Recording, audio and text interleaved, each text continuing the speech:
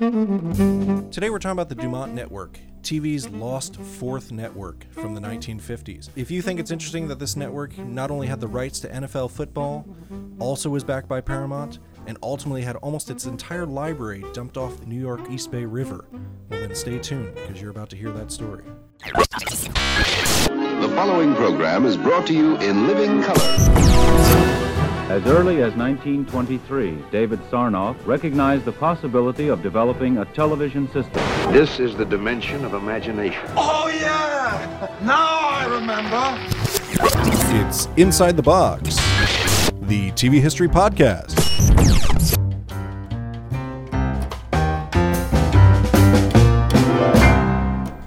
Hello out there in podcast land.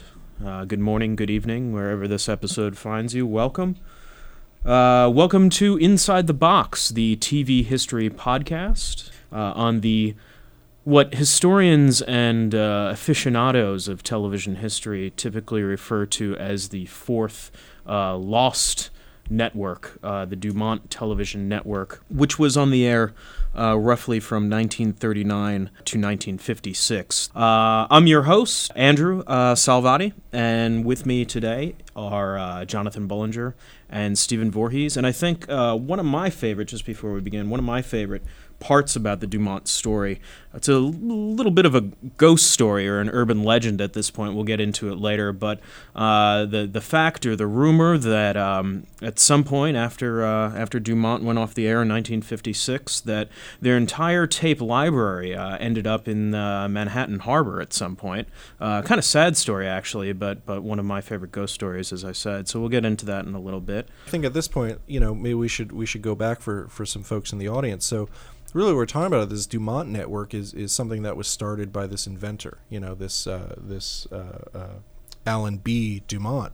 This guy, he basically started, he was an inventor. He was someone who is integral, really, to, along with a handful of other guys who began the technologies to broadcast television.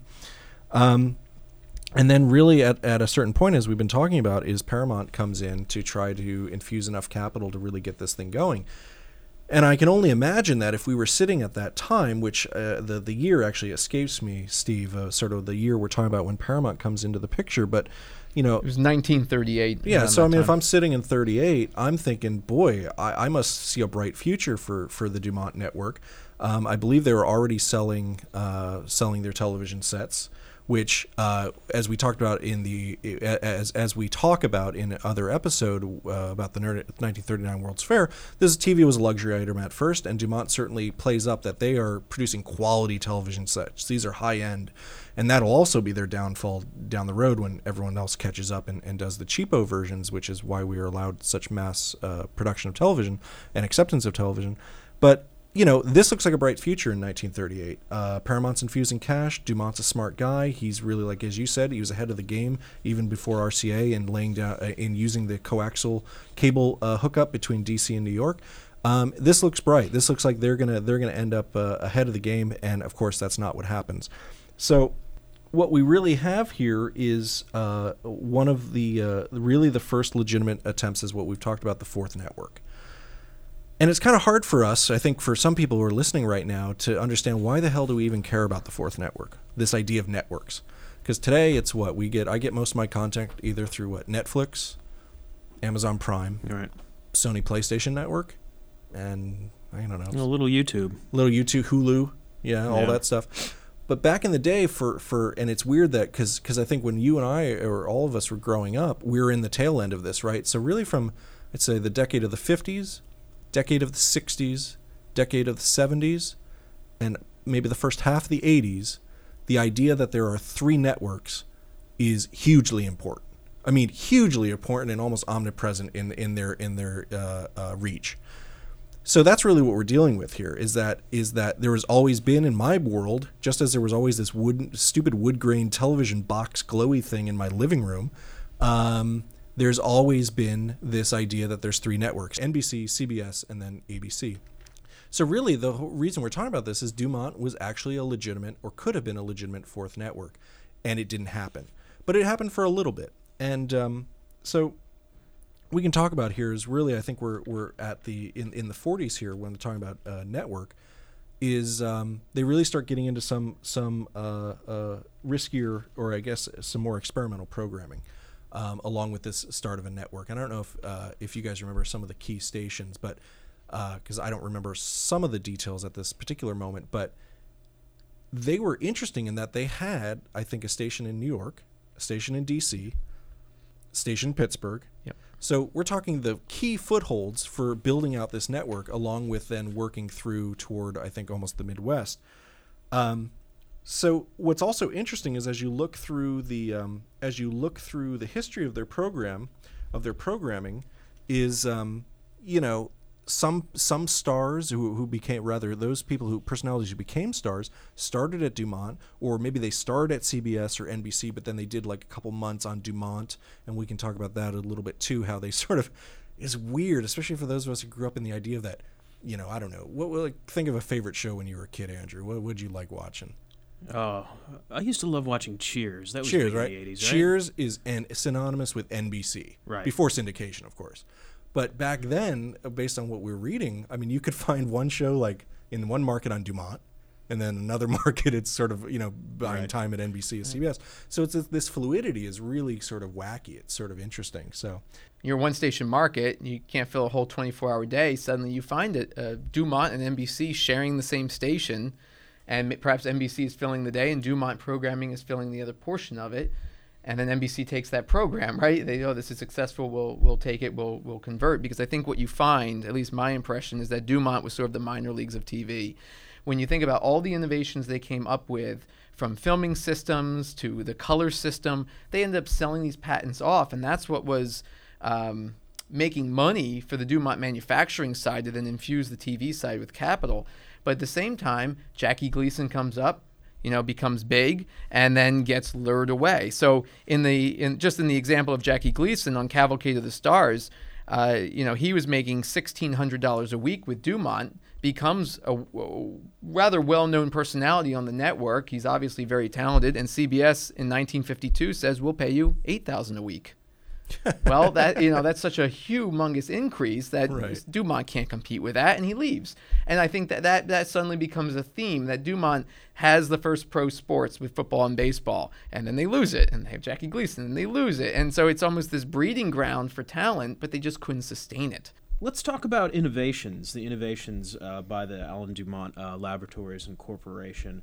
I think one of the interesting things that we've been discussing a little bit is that since the DuMont network and laboratories were operating on such a shoestring budget, they were kind of forced to some extent to come up with some technical innovations that a more affluent and more resourceful network like NBC wouldn't have to.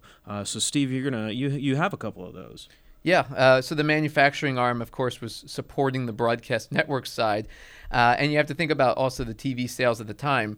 DuMont just had a fraction of what RCA did in television sales. So to come up with these new inventions, they had to try to keep reinventing the TV or inventing new items for the TV that would be a selling point. Why would you buy DuMont over RCA? So some of these that they came up with, one is the cathode ray tube. So DuMont is working for DeForest in the 1930s and is really pushing this type of tube for television broadcasting. It's a little more expensive to make, and DeForest didn't see value in it. They were very much about the spinning disc. So DuMont gets frustrated. He leaves and opens DuMont Laboratories, right?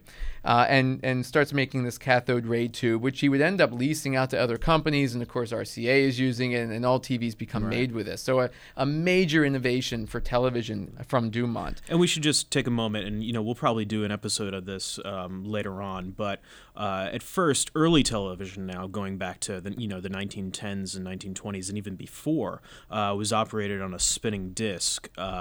Two sets of spinning discs. One is the transmitter, and the other is a receiver. And then the cathode ray tube was a fundamental innovation of that, which used an electron beam to electrically scan the image and then transmit it. And then some of the other things that they came up with, the first color system, according to Ted Bergman in his book, RCA was trying to work on a color system and had 3 tubes, one for red, green, and blue inside the TV. And DuMont Laboratories was able to come up with a single tube that could handle all three colors sort of intermixed for that electron beam to then light up the pixels of the screen to form the picture. And the way the story goes by Ted Bergman is that DuMont invites Sarnoff and his engineers over to see this. Sorkin and the whole team. To see this invention. And they were so impressed that when they left, Bergman said he looked out his office window and saw Sarnoff frantically waving his hand at all his engineers because they couldn't come up with this invention. And in fact, DuMont ended up selling the patent to RCA to Broadcasting Color, another infusion of capital for DuMont, if you will. And it's good to be NBC, right? With all the resources and funding of being the major radio network, right? You can just buy your competitors' technology if you can't do it yourself. Exactly. And then there were some other things, the tuning eye that they came up with that RCA would end up buying. And so DuMont Laboratories, we really need to give them credit, I think. Towards the end, a couple of their last inventions during the network run was the kinescope. So if you hear of kinescope recordings, which is essentially a camera pointing at a TV screen, a way to record live TV shows on a single... Real low tech. That not only could they archive these shows and save them for future broadcasts, but they could also ship them out to their affiliates. So if an affiliate could not get a live broadcast from New York, you could kinescope it, ship it out, and now that program can run. So you're monetizing literally your programming for future advertising. And more sophisticated shows like CBS, which of course had more capital, had I Love Lucy, and that show or shows of that nature used 3 single cameras loaded with film that they could run through takes and edit later for broadcast, which was very, very expensive, and DuMont couldn't afford to do that. So you find that DuMont comes up with these inventions out of a need to stay competitive, but also to serve their affiliates, and the kinescope is one of those. And then finally, we have the electronic ham. One of Jonathan's favorites. And essentially this was if you had a camera in the studio and you were filming a show live for broadcast, I should just say pointing the camera for live broadcast and no recording whatsoever, right, that you would have a film camera almost connected to that other camera. So you have 2 lenses, one for the ISO of the film reel and then the other one for the live broadcast. Yeah, and I think that's something, and maybe I'm beating a dead horse with this, but some folks in the audience who are listening to this, they totally have an understanding of the history of television or broadcast technology. But for those that don't, think about it as you have a really great camera, but there is no hard drive, there is no memory chip, there is no circuit board. There's nothing in there based on the design logic of it to capture what it is you are recording through the lens. And that's where we're at when we're talking about this sort of DuMont live television. It's just a bunch of folks sitting in a studio in New York City, figuring it out, and as Steve said, pointing the cameras at the action happening, be it a Saturday morning kids show or a religious sermon. And so they're like, well, you know what? We might want to actually record some of this. That whole idea of recording. And so as Steve mentioned, that invention of the electric cam, really tried to make that process efficient. But then was ultimately rendered moot when we did create videotape. In what year was 1956. it? So right at the same year that the network dies, somewhat symbolically, I guess. Videotape is and it changes. So right, yeah.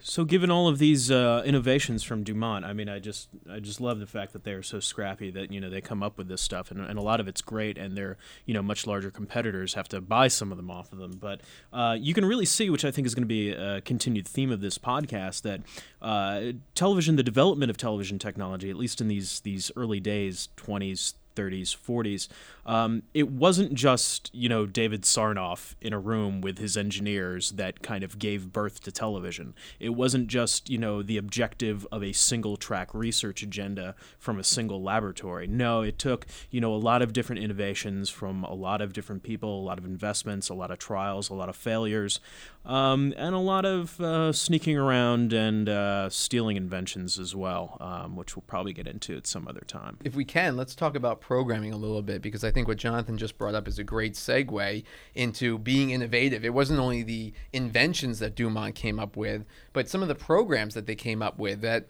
they didn't have the radio stars coming over from TV, so they had to sort of discover their talent, come up with these formats, and kind of fill time. They needed time filler, and believe it or not, the NFL was one of those time fillers, which is hard to believe nowadays, but A couple of programs that Jonathan had mentioned before, right, with Jackie Gleason and Ernie Kovacs. Right. Mike Wallace from 60 Minute fame, right? Was very early on DuMont.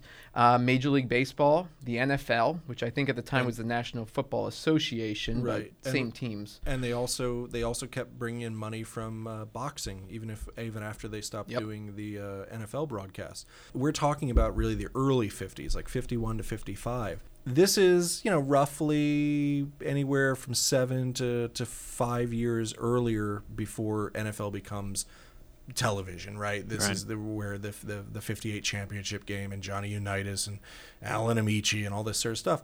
But what was interesting is today they would never do this, but they didn't really negotiate as a league with DuMont. DuMont actually negotiated with individual teams to get those broadcast rights. I think only once, and it might have been the Pro Bowl, and that was like right at the last minute they actually, I think, negotiated with the league, although they didn't end up broadcasting it because they didn't have enough affiliates to show it in most markets. But obviously it's hilarious to us right now because, again, as we're taping this, we are currently, if you're paying attention, it's hard not to see it even if you're trying not to. We are getting crushed under the behemoth that is the National Football League right now, billion-dollar business. So much to the point where they not only are broadcasting their own games, but while doing so, still get the networks to pony up huge licensing fees so they just get a taste of those broadcasts. So the idea that we're talking about a time when little DuMont network says, oh, we can give you $75,000 to show, the championship game, but like $75,000 for that, and didn't even show in all the markets. And had it been on NBC, it would have covered much more of the country. But again, and we've said this a million times now, had they been able to hold on past 56, had they been able to fight for those contracts, had they built out the network, you might have, DuMont and the NFL might be synonymous. And the NFL became a huge blunder for DuMont because when they first signed the deal, they got 10 of the 12 teams on board for games. They introduced Saturday Night Football that didn't at that time interfere with the college. And so they kind of brand this, and they had the New York Giants, the Philadelphia Eagles, the Lions, Redskins, Browns. So they have a lot of the teams that you would recognize today. They got all 10 teams for $1 million. So that was the rights they paid. And then for that first season, it was Westinghouse that was the main sponsor, the national sponsor, if you will. And they had some issues circumventing local sponsors because every team had a local sponsor, but they were able to work around that. Well, when the second year of the contract comes up, General Motors is interested. And Westinghouse said, no, we're going to renew. So DuMont, which already had this deal with Westinghouse, renews the deal. Well, Westinghouse comes back like 6 months later and tells Ted Bergman, we don't want to do this anymore. The book doesn't really give a reason why this happens, but Westinghouse suddenly loses interest in the NFL. So Bergman thinks, I have General Motors. So he lets Westinghouse out of the contract they signed for the second renewal, or the first renewal, if you will, for the second season. Mm-hmm. General Motors says, okay, let's see the terms of the contract. The fact that they had to circumvent local sponsors turns off General Motors. They said, no, we want to just be the national sponsor throughout. We're not working with these local guys. And they said no deal. So now suddenly DuMont has no sponsor for the NFL. Right. And they couldn't find one. Season begins. They had to give the games to the local affiliates. They end up losing $2 million in the deal.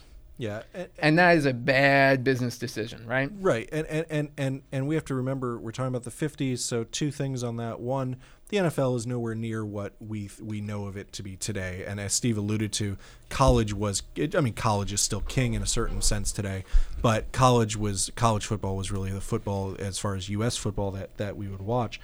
The second thing is, just so we understand the numbers.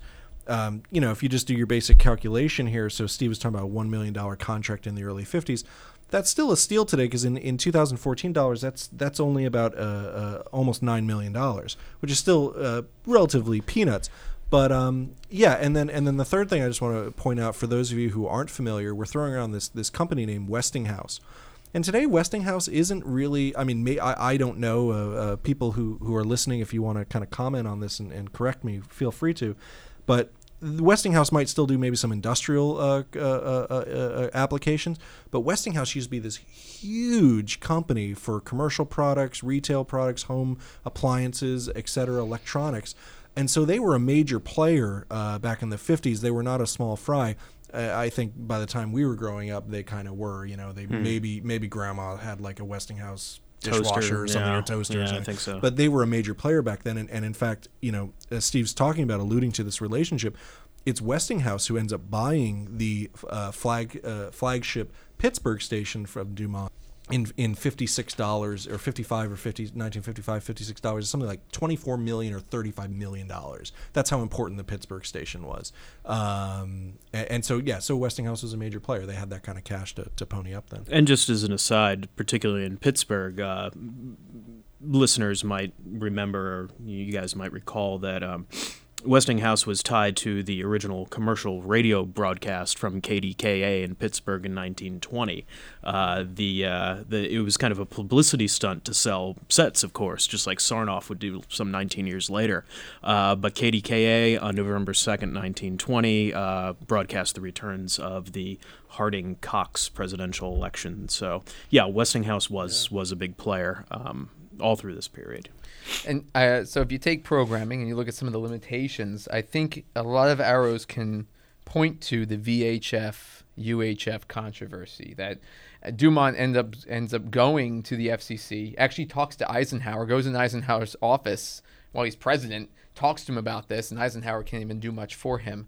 And what this catch-22 was with this UHF VHF was that because DuMont didn't have the audience, they couldn't charge advertising rates to get enough money to buy quote-unquote expensive programs like NBC and CBS had, where you really have a huge budget for a great production.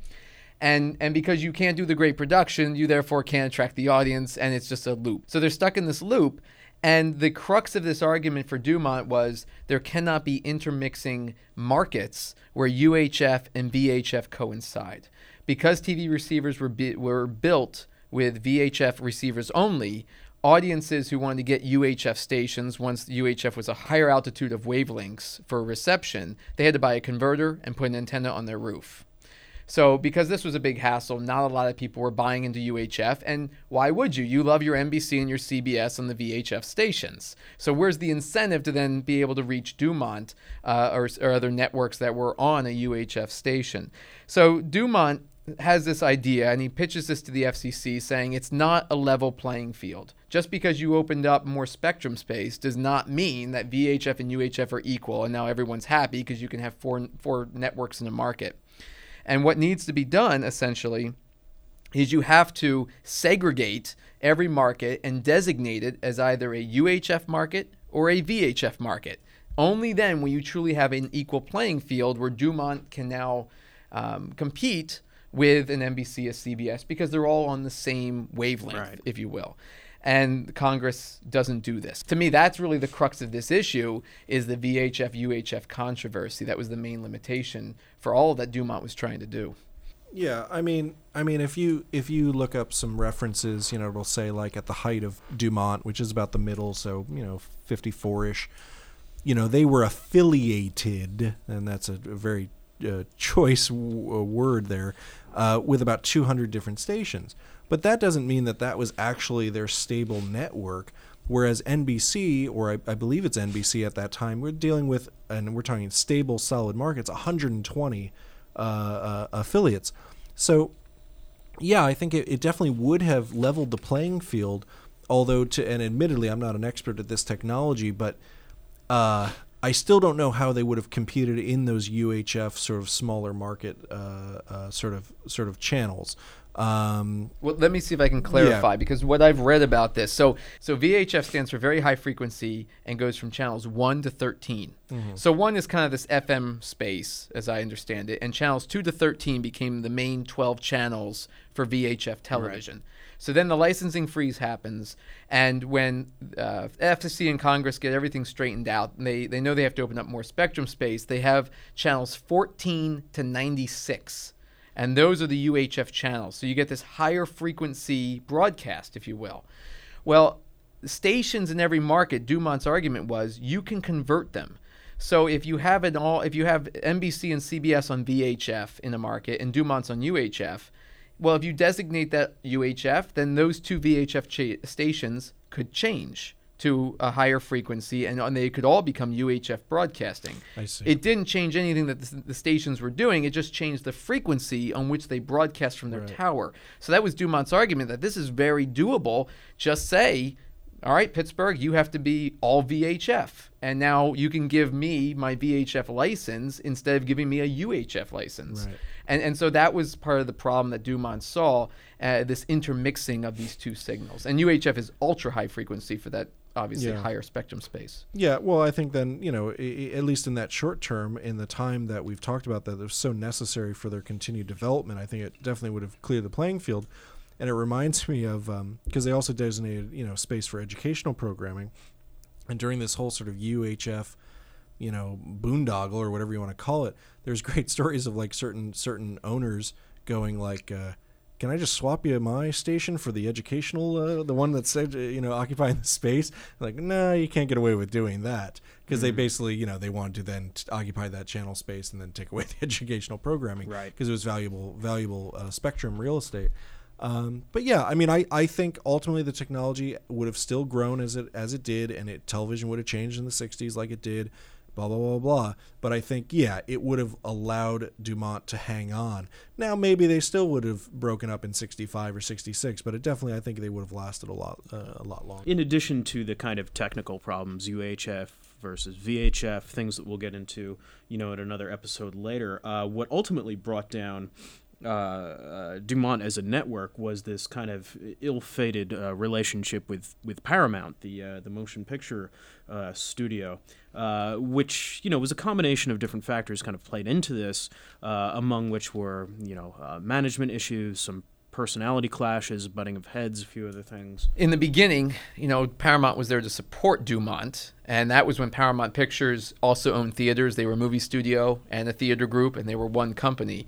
And so when you see them become split, Paramount Pictures is what ultimately is part of the 26% ownership group of DuMont from that initial loan, and Paramount Theaters, which had to be spun off because of antitrust laws, ends up merging with ABC. And so you see that Paramount now has kind of two footholds in network television between DuMont and ABC, although they're counted as two separate entities.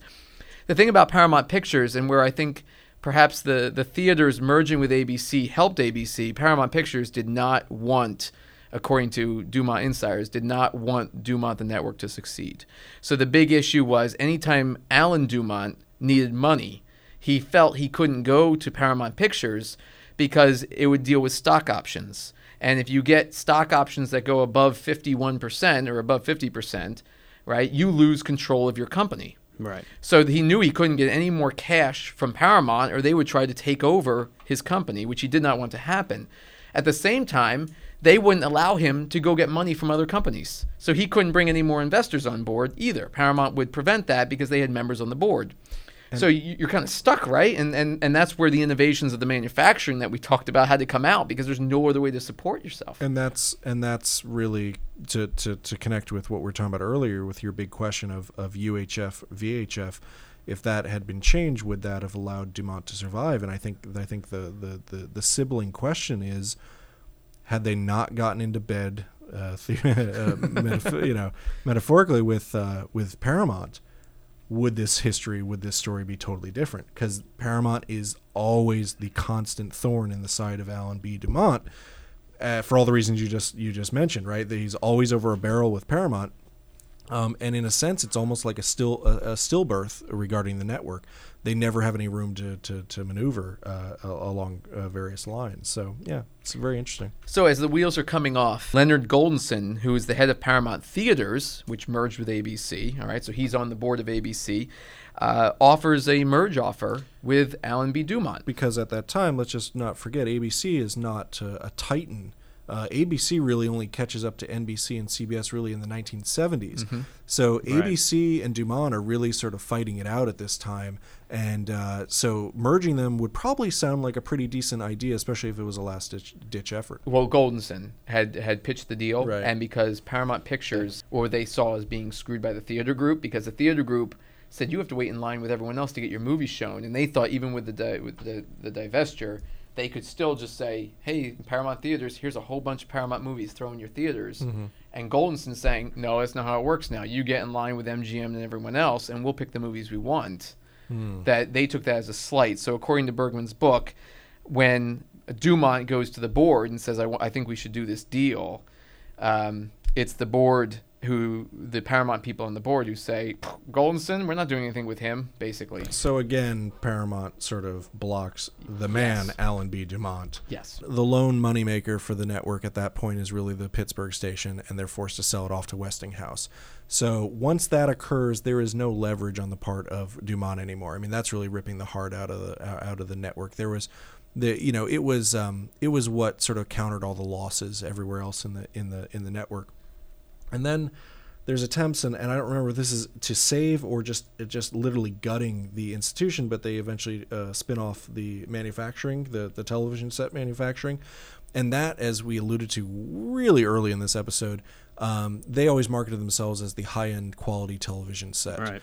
And the fact is once everyone understood that everyone was into television, they wanted a television, well, then we perfected some mass production of television and could lower that price point, so it was quite affordable. So suddenly that strategy of saying this is a upper echelon sort of big ticket item doesn't really help, and so they lose a little bit there. Yeah, and what happens during the whole time that the manufacturing arm is supporting the broadcast network? He's selling all his patents. So where you may have had this really unique DuMont TV that has a tuning eye and has a cathode ray tube and 3-color tube in one, this really sleek kind of product. And probably UHF and VHF. Right. tuners. Everyone else has already. Yeah. Right? He sold all his patents away. So now you have nothing unique. Yeah, I mean, pick your analogy, pick your metaphor, but I mean, the cupboard is bare at this point, and Paramount's had a gun to your head the entire time. So that's really the end, and the legacy of it is that the remaining stations, I believe the DC station and perhaps the New York station, which again, especially if you grow up in the Northeast, like I believe all three of us grew up in the Northeast, is you don't really see it, but the Northeast has really always been the power block for so many things in our country, and certainly with broadcasting. And so to hold prominent stations in those two markets is really important. And they were valuable. And eventually they get bought out by what becomes Metro Media. What's really fun is that the first successful fourth network that appears is, of course, Rupert Murdoch's Fox. Right. That begins in 87. Well, some of those stations that ends up creating and becoming a part of the Fox group are those old Metro Media stations. So those pieces are finally reused down the road to go from the first failed fourth network to the first successful fourth network. One of my favorite parts about the DuMont story, the rumor that at some point after DuMont went off the air in 1956, that their entire tape library ended up in Manhattan Harbor at some point. So the deal was that in 1996, the Library of Congress was holding some public hearings on television and video preservation. And in the course of these public hearings, the widow of Ernie Kovacs testified. So in the course of Ms. Kovacs' testimony before the public hearing by the Library of Congress, she started talking about what had happened to some of the early DuMont network kinescopes and recordings that she knew, about through her husband, and she testified that in the early 1970s, as pieces of DuMont were being carved up and sold to other people, there was a bit of a negotiation about who would be responsible for all of the DuMont library of shows that were being stored at one of DuMont's facilities, and nobody kind of really wanted to take responsibility for all this old stuff. They didn't really see the value in it. They didn't really see the value in, sharing or the expense of going through storing them in, some of these, the old kinescope material has to be stored at, a certain temperature and whatnot. So nobody wanted to do that. Nobody wanted to take care of this stuff. And apparently Ms. Kovacs says that one of the lawyers doing the bargaining said that he would, quote unquote, take care of it. And the way in which he took care of it was that late or in the wee hours of the morning, this guy had a couple of semis back up to the loading dock at the storage facility, fill these trucks with kinescopes and videotapes, and the semis drove off to a waiting barge, which took all of the kinescopes and recordings and dumped them in the New York Harbor, Upper New York Bay. So very... Yeah, and as you said, I mean, this story is relayed on the wonderful, wonderful website on DuMont. But, I mean, terrible. I mean, can you think of another example of losing that much media? Or really, I mean, from your perspective as a historian, losing that much of an archive? Is there any parallel example? It calls to mind, like, these episodes in ancient Chinese history where the new emperor would take over, and in the course of the rebellion, they would burn all the books in the libraries from the previous regime so that it never existed at all. Now, this is nothing quite like that, but still, you have this mass destruction of texts and documents on a large scale. You're saying this is the same as every new network executive who comes in and cancels every show that was put into motion by his predecessor? Yeah, I mean, it could be like that. I mean, this seemed to come down to definitely nobody wanted to take the responsibility for these things. They were just gathering dust, and it was an enormous expense to take care of the very fragile material. Admittedly, some of these shows probably aren't the greatest thing to have to want to sit there and watch, especially if there was a particularly bad episode or had a lot of mistakes, etc. But to get a true feel, just like you know, if you're talking right now, you may not want to really use a website from 1997, but there's still something quite educational about looking at a website from 1997 about why we did it the way we did it. I think it has that same value. Unfortunately, if we could have saved more of those kinescopes to really look back at how DuMont did it, to really get the flavor of it. So we're just about out of time for this episode of Inside the Box. Thanks for joining us. Our discussion of the not-so-magical, ill-fated, some might even say cursed, history of the fourth forgotten network, DuMont, which we learned made some pretty critical innovations in the television industry in its early going, but unfortunately they had too many forces arrayed against them, both internally and externally, and we can only imagine what they may have been had things worked out differently.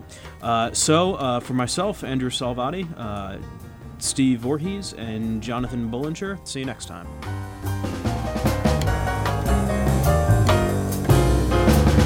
Captain Video is written by M.C. Brock and directed by Larry White. Your announcer has been Fred Scott. This is the DuMont Television Network.